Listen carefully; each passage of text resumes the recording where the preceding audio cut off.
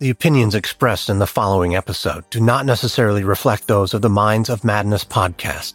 Listener discretion is advised.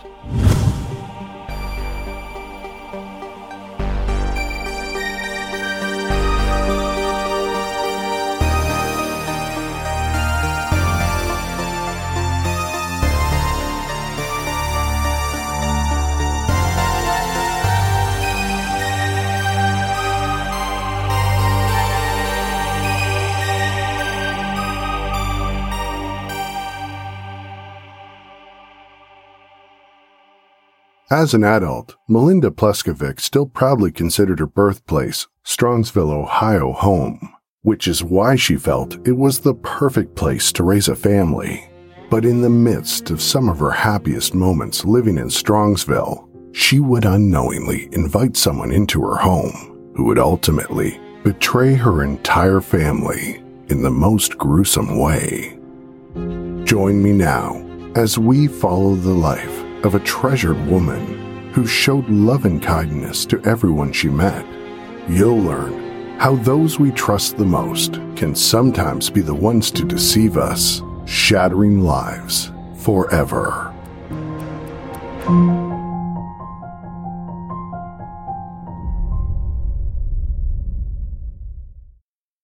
In tight-knit communities all around the Midwest, it's not hard to find social pillars of communities.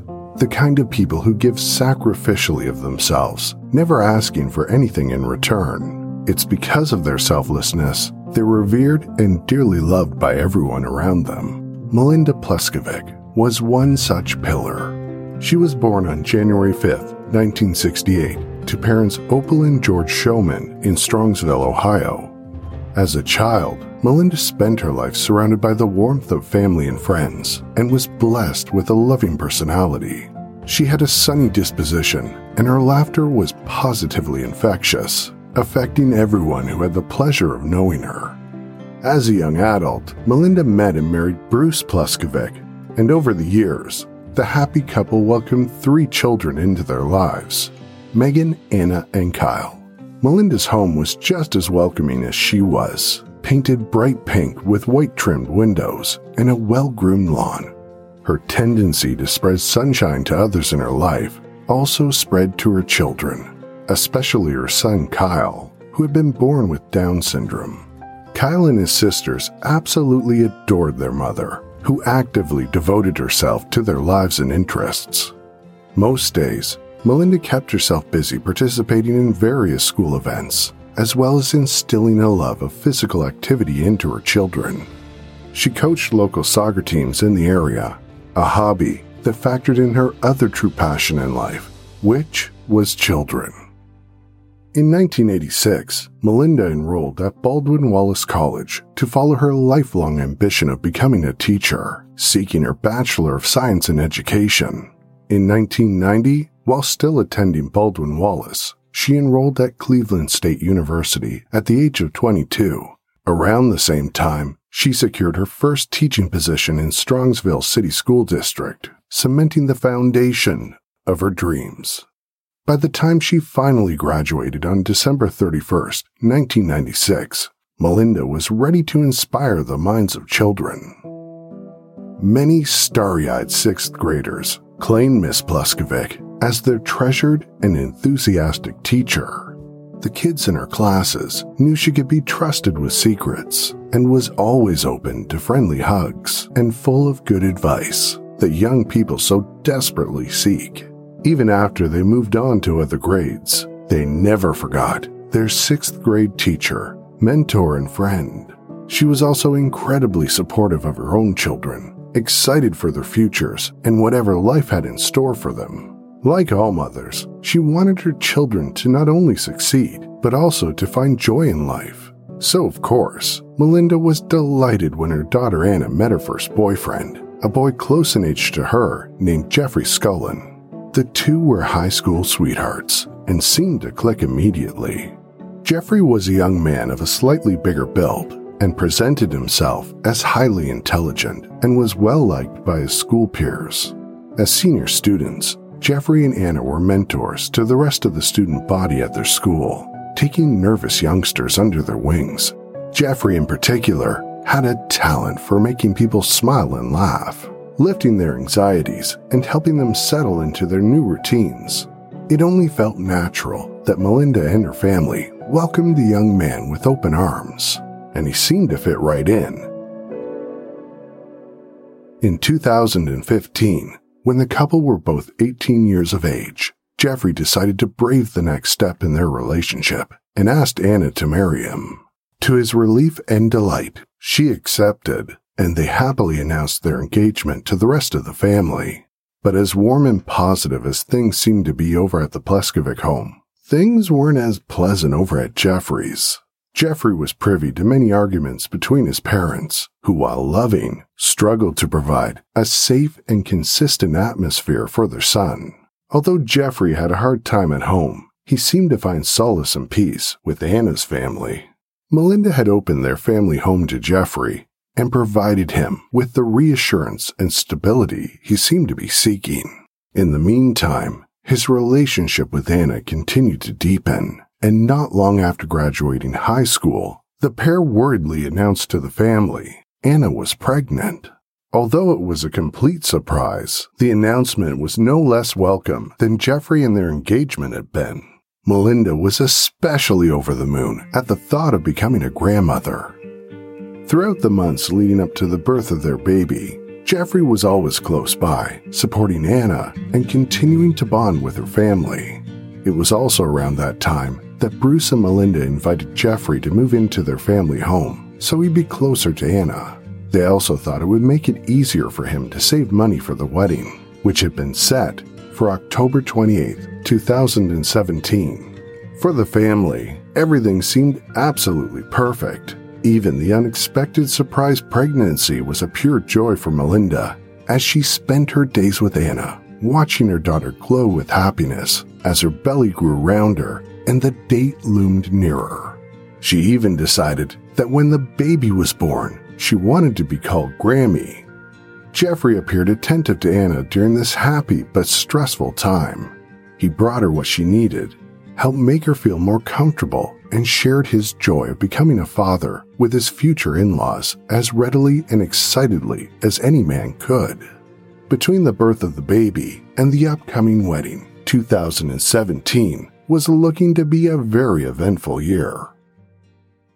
In early 2017, on a cold winter's day, Anna went into labor, and before they knew it, a tiny baby girl became the newest member of the family, who the couple named Aurora. As winter melted into spring, Anna and Jeffrey divided their time, settling into a new daily routine as new parents while planning the perfect wedding set for October. As Anna, her mother, and sisters looked for just the right wedding dress, Jeffrey and Anna searched for wedding venues. The family truly had a lot to look forward to. But in the back of their minds, there had been a mild concern they couldn't seem to put their fingers on. A few months before Aurora was born, Melinda and Bruce started noticing what appeared to be strange men or boys creeping around their backyard at night. They tried to brush it off as local kids just out having fun, except it kept happening, and it was getting worse. Then Bruce began noticing money disappearing around the home, starting out as small, with ones and fives vanishing from the dressers and drawers. Then larger amounts started going missing from wallets. In January, the family reported a stolen laptop from Bruce's car. Another theft resulted in the disappearance of Melinda's car keys, which then led to several nights of her car alarm getting set off at absurd hours. During that time, Melinda posted on Twitter, "Getting on a first-name basis with Strongsville PD. Someone please tell the people trying to break into my house that I have no valuables." She and Bruce continued to call the Strongsville police for help as the intrusions escalated and became more intimate. Her car alarm continued to go off at odd times and would randomly be unlocked. Again, Melinda posted to Facebook in her frustration, "Whoever still has my stolen keys was playing with the remote at 4:30 a.m. and kept starting the van at 7. Leave us alone." The formerly upbeat and positive Melinda was now beginning to feel stressed and anxious She had no idea why, but it seems someone was stalking them. As time went on, Melinda and Bruce continued to make regular calls to police, begging them to do something, but their pleas for help went unanswered. On October 19, 2017, Jeffrey reported to police he'd stopped an intruder from breaking in through the back door of their home, and the intruder had fled through the field out back, but no suspects were found, and the harassment didn't stop. At one point, Melinda even found nails embedded in her husband's tires. For 10 months, as the wedding loomed closer, the family experienced one harassment after another. Despite the sheer frustration created by the ongoing harassment and the strain of preparing for a wedding, the family stuck together, leaning on each other for support. On October 23rd, the family made plans to meet up for dinner at Applebee's, where Anna worked as a waitress, just 5 days before the wedding. As Bruce waited for all of them to arrive, he got a text message from Melinda around 4:30. The text said she'd arrived with Kyle and baby Aurora, who she'd been babysitting. As Bruce patiently waited for them to arrive, Jeffrey pulled up in another car and greeted his soon-to-be father-in-law. When Melinda didn't arrive, Bruce and Jeffrey went inside. As time continued to pass, Melinda still hadn't shown up. Assuming she must have gotten tied up, they ordered dinner, hoping she'd arrive shortly. But after another hour passed by, Bruce became genuinely concerned and suggested they go home to check on Melinda and the kids. As Bruce and Jeffrey arrived back home, they noticed Melinda's car was still in the driveway.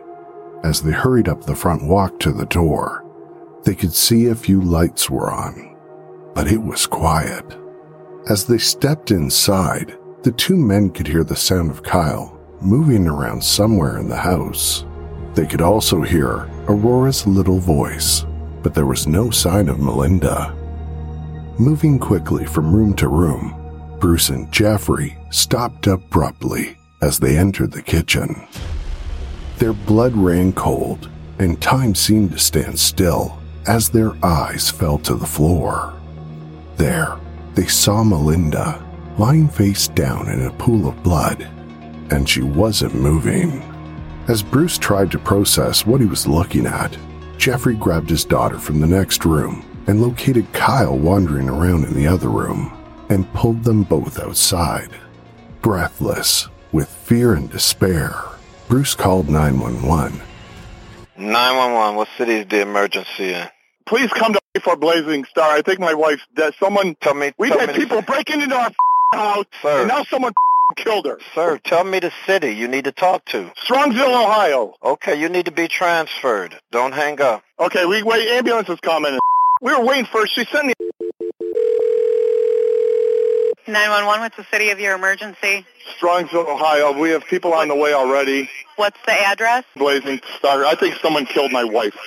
You think someone killed your wife? Yeah, it looks like she has stab wounds on her back. We've had people trying to break into our house all year, stealing. Sir. Muttering about the series of disturbances the family had experienced over the past year, Bruce struggled to make sense. Jeffrey then got on the phone and told the dispatcher there was no sign of a break-in. Okay, do you see any, forced entry or anything to the house? I'm outside. The door was locked. The door was locked? The front door was locked. Okay. I'm going to stay on the phone with you until officers and the medics are there, okay? All right? All right. Does he think she's alive or he doesn't know? I don't know. She said she's been stabbed. As he continued to speak to the dispatcher, Jeffrey held on to Kyle to prevent him from going back inside the house. It was clear Kyle didn't fully comprehend what had happened. Jeffrey told the dispatcher that Kyle was nonverbal. Police and EMT services were immediately sent to the house, and medics rushed inside to tend to Melinda. But it was too late. Melinda was gone.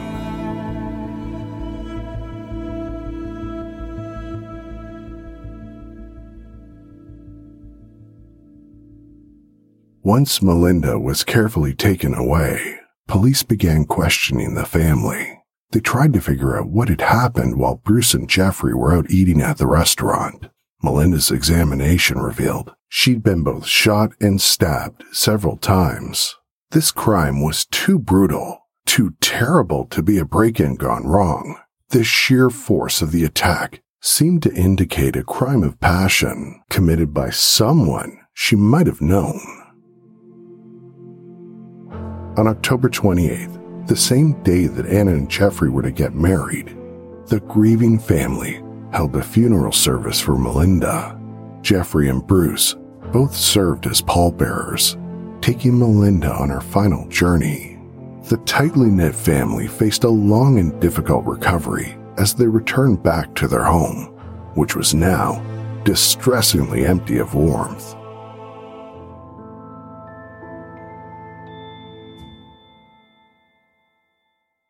As the investigation into Melinda's murder continued, police secured warrants to search the family cars.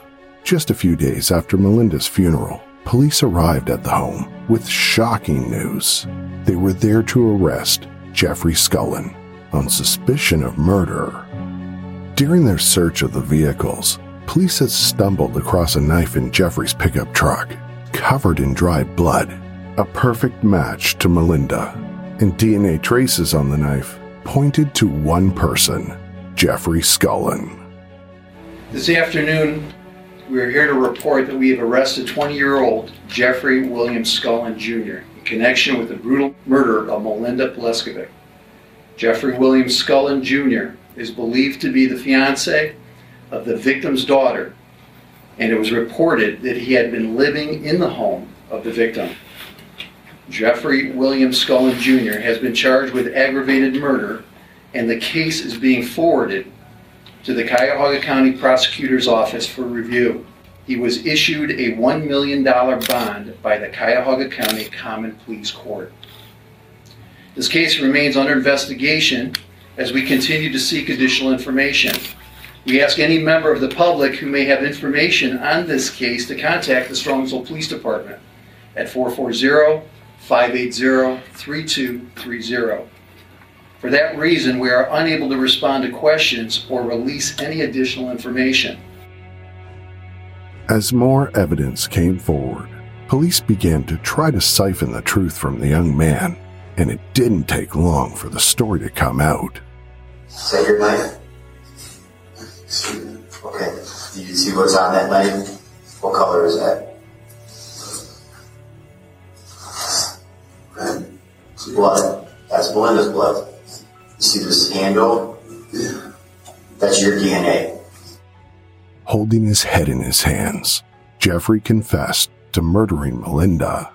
He described a heated exchange over a gun, which ended when he tried to grab the weapon from Melinda, resulting in her getting shot. But evidence seemed to contradict that explanation.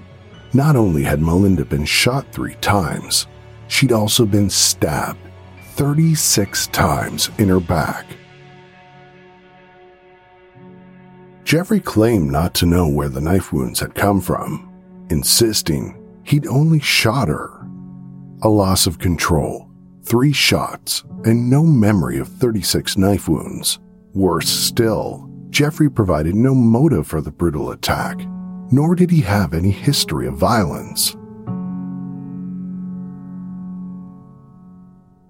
As the case dragged on and the news spread throughout the tiny community, friends of Jeffrey Scullin were shocked that he was being accused of such a vicious crime. They simply couldn't reconcile the loving, compassionate young man with such a senseless and brutal act. For nearly a year, Jeffrey awaited his trial in a county jail. With a $1 million bond, his trial was set for October 18, 2018, almost a full year after Melinda's murder. Jeffrey's trial was overseen by Judge Pamela Barker.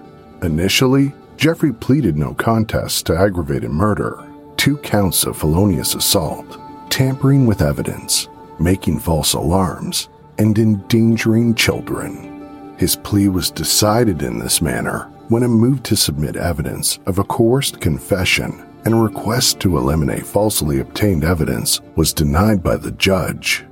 Jeffrey also claimed the altered plea was to make it so that the Pleskovics would spend as little time in court as possible. Throughout the trial, he sat quietly, listening as evidence from that terrible night was presented to the court. DNA evidence connecting Jeffrey to the murder was found on both weapons used, but Jeffrey's attorneys argued that the evidence had been obtained illegally. They also alleged police had threatened Jeffrey he'd never see Aurora again if he didn't confess. In regards to the collection of evidence, a Strongsville officer testified Jeffrey not only gave permission to officers to search his truck, he even offered to move items during the search to make it easier to locate evidence. Judge Barker dismissed the claims of coerced confession and denied the motion to hold back the evidence under suspicion of suppression. She did this on the grounds Jeffrey had willingly agreed to the searches. She also mentioned that by agreeing to speak with detectives, he'd waived his Miranda rights. Although Jeffrey hadn't provided a motive for his actions, police had managed to retrieve many of his records, including information regarding his attempts to reserve the venue for his wedding. His credit card had been declined no less than 14 times by the venue, and the wedding reservations were canceled as a result. Melinda and Bruce knew about Jeffrey's attempts to save money. While no one could be entirely sure, police theorized that Melinda had been informed of the situation by the employees and had decided to confront Jeffrey. Was this what caused the normally gentle man to snap? Only Jeffrey truly knows. Without the desired answers, the only choice left to Melinda's family was to fight for his incarceration, hopeful he would never be released. Judge Barker spoke firmly as she addressed Jeffrey, speaking of how she'd received 51 impact statements from all the people who had been affected and devastated by Melinda's death. Melinda, or Mel, as she was known to many, was the beloved wife of Bruce, mother to 3 children, Megan, Anna, and Kyle, and the grandmother of your own daughter, Aurora. She was a teacher for 27 years and a family member, colleague, friend, and matriarch or mom of what I understand was an extended soccer family. I did receive 51 victim impact statements, to include those from her husband, her 2 daughters, sister, brother, nephew, great-nephew, mother-in-law, brother-in-laws, nieces, her second parents as they were known, colleagues, friends, soccer friends, and students' parents.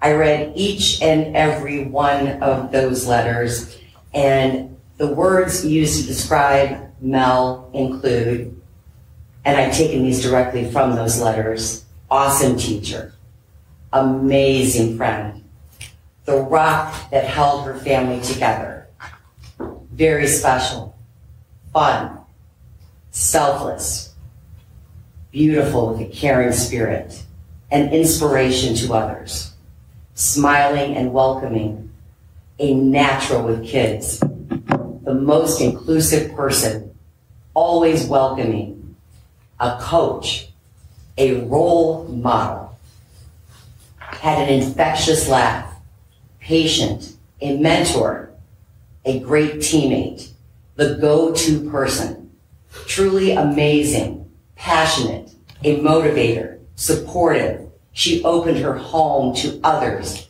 She was warm-hearted. She was a take charge kind of person. She deeply cared about others. She was always prepared, never afraid to set you straight, the heart of her family, a shining light, best friend, sounding board, and caretaker. There is no doubt that Mel's family and friends miss her terribly, and they continue to suffer each day because of your heinous actions. They do not understand how you could have killed this wonderful woman who opened her home to you and helped you. As you said, she was like a mother to you, and your relationship with her facilitated the offense. Judge Barker made her point sternly noted to Jeffrey, who remained stoic and utterly motionless throughout the proceedings as Melinda's family watched from the back of the room. The victim, Melinda Pleskovic, just 49 years old, was savagely murdered by you, Mr. Scullen, in the kitchen of her home, which she had generously made your home. You shot her 3 times and stabbed her a minimum of 35 times. You did so while her son, Kyle, who has Down syndrome, must have been or was in the home. You did so with your own daughter and her granddaughter, Aurora, close by. Then you had the audacity to sit down for dinner with her husband, Bruce, at Applebee's, where their daughter, Anna, worked.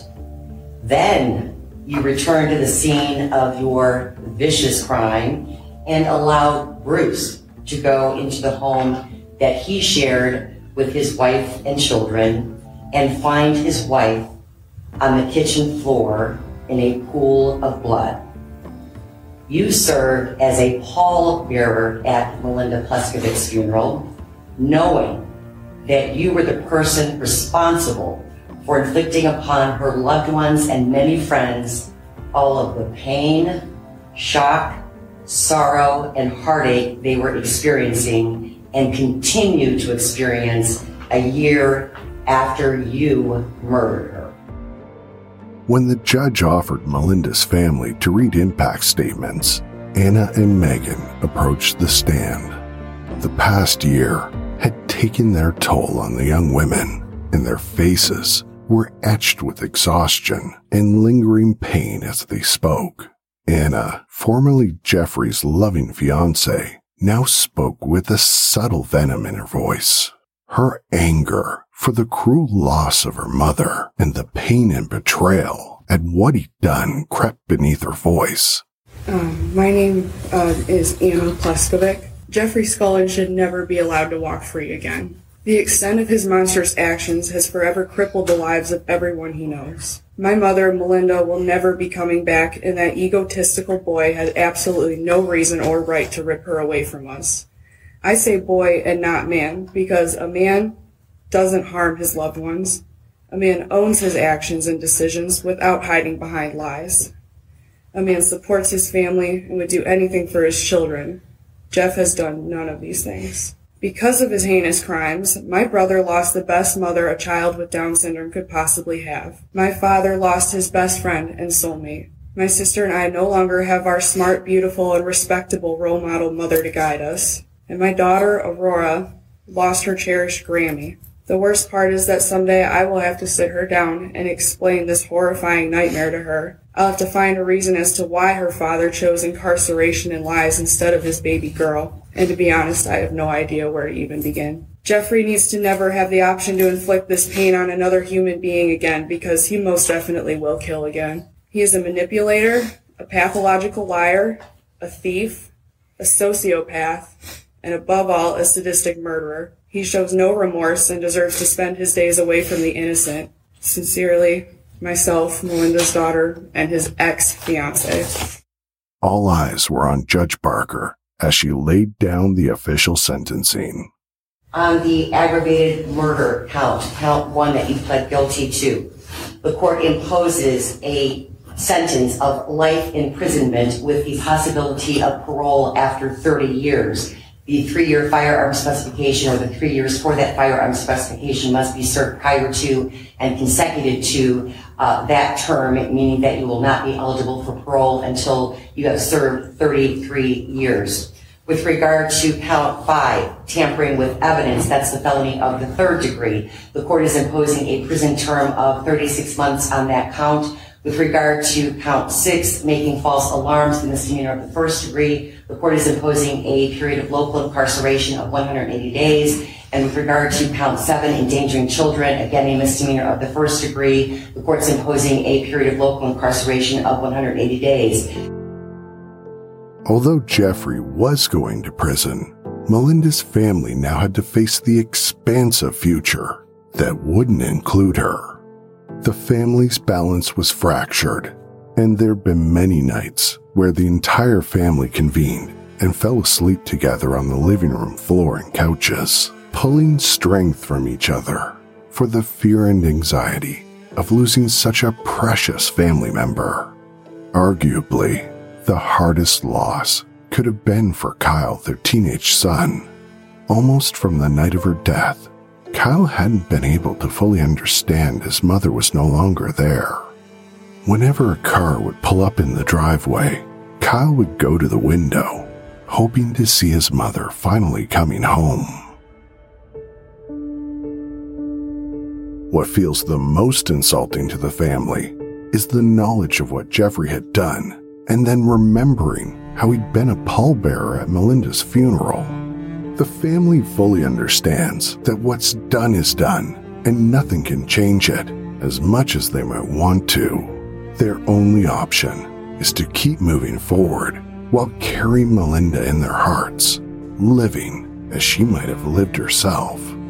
Anna continues to raise Aurora, Melinda's precious grandbaby, while living with the knowledge that one day she'll have to explain what happened to her Grammy. But the rest of the family is dedicated to the successful development of her daughter and has sworn to be there every step of the way.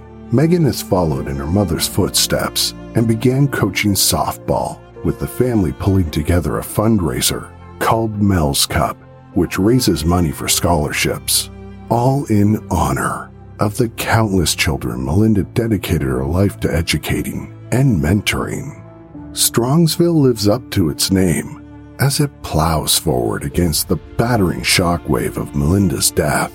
The community, filled with people she loved, still struggles to fully wrap their heads around the fact that she's gone. Forever regarded as a role model, she's remembered for her numerous accomplishments and feats of excellence. It's possible that Melinda died without ever truly knowing the full extent she was treasured by those around her. I think the whole city just knows her as a good and genuine person. Developing youth, just something she was so passionate about. I miss her a lot. And then there's not a day that passes by without me thinking about her and how she was always a positive person. She would walk into a room and she'd always smile and she'd always find that positive. As hard as it's been to pick up the pieces and trudge forward, the community and family she left behind have made it their mission to launch her legacy into the sky and make certain that Melinda will always be remembered.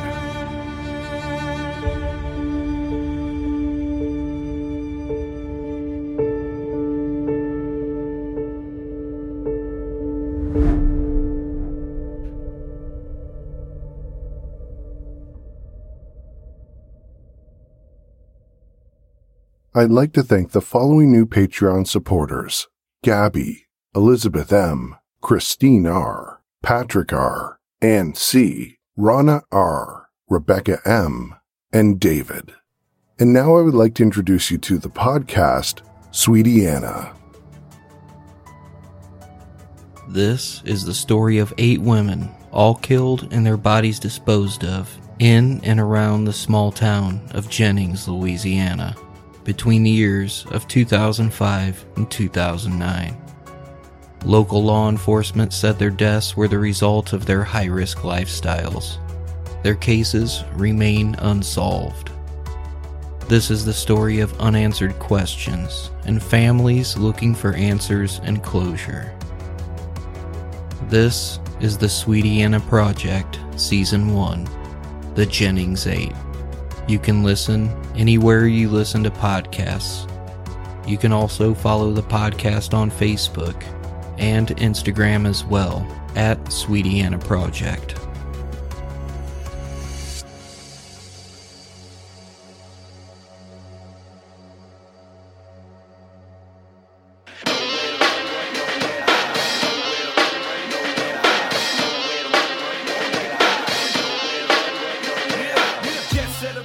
The Minds of Madness can be found on Apple Podcasts, Spotify, Stitcher, TuneIn, Google Play, and all other podcast platforms.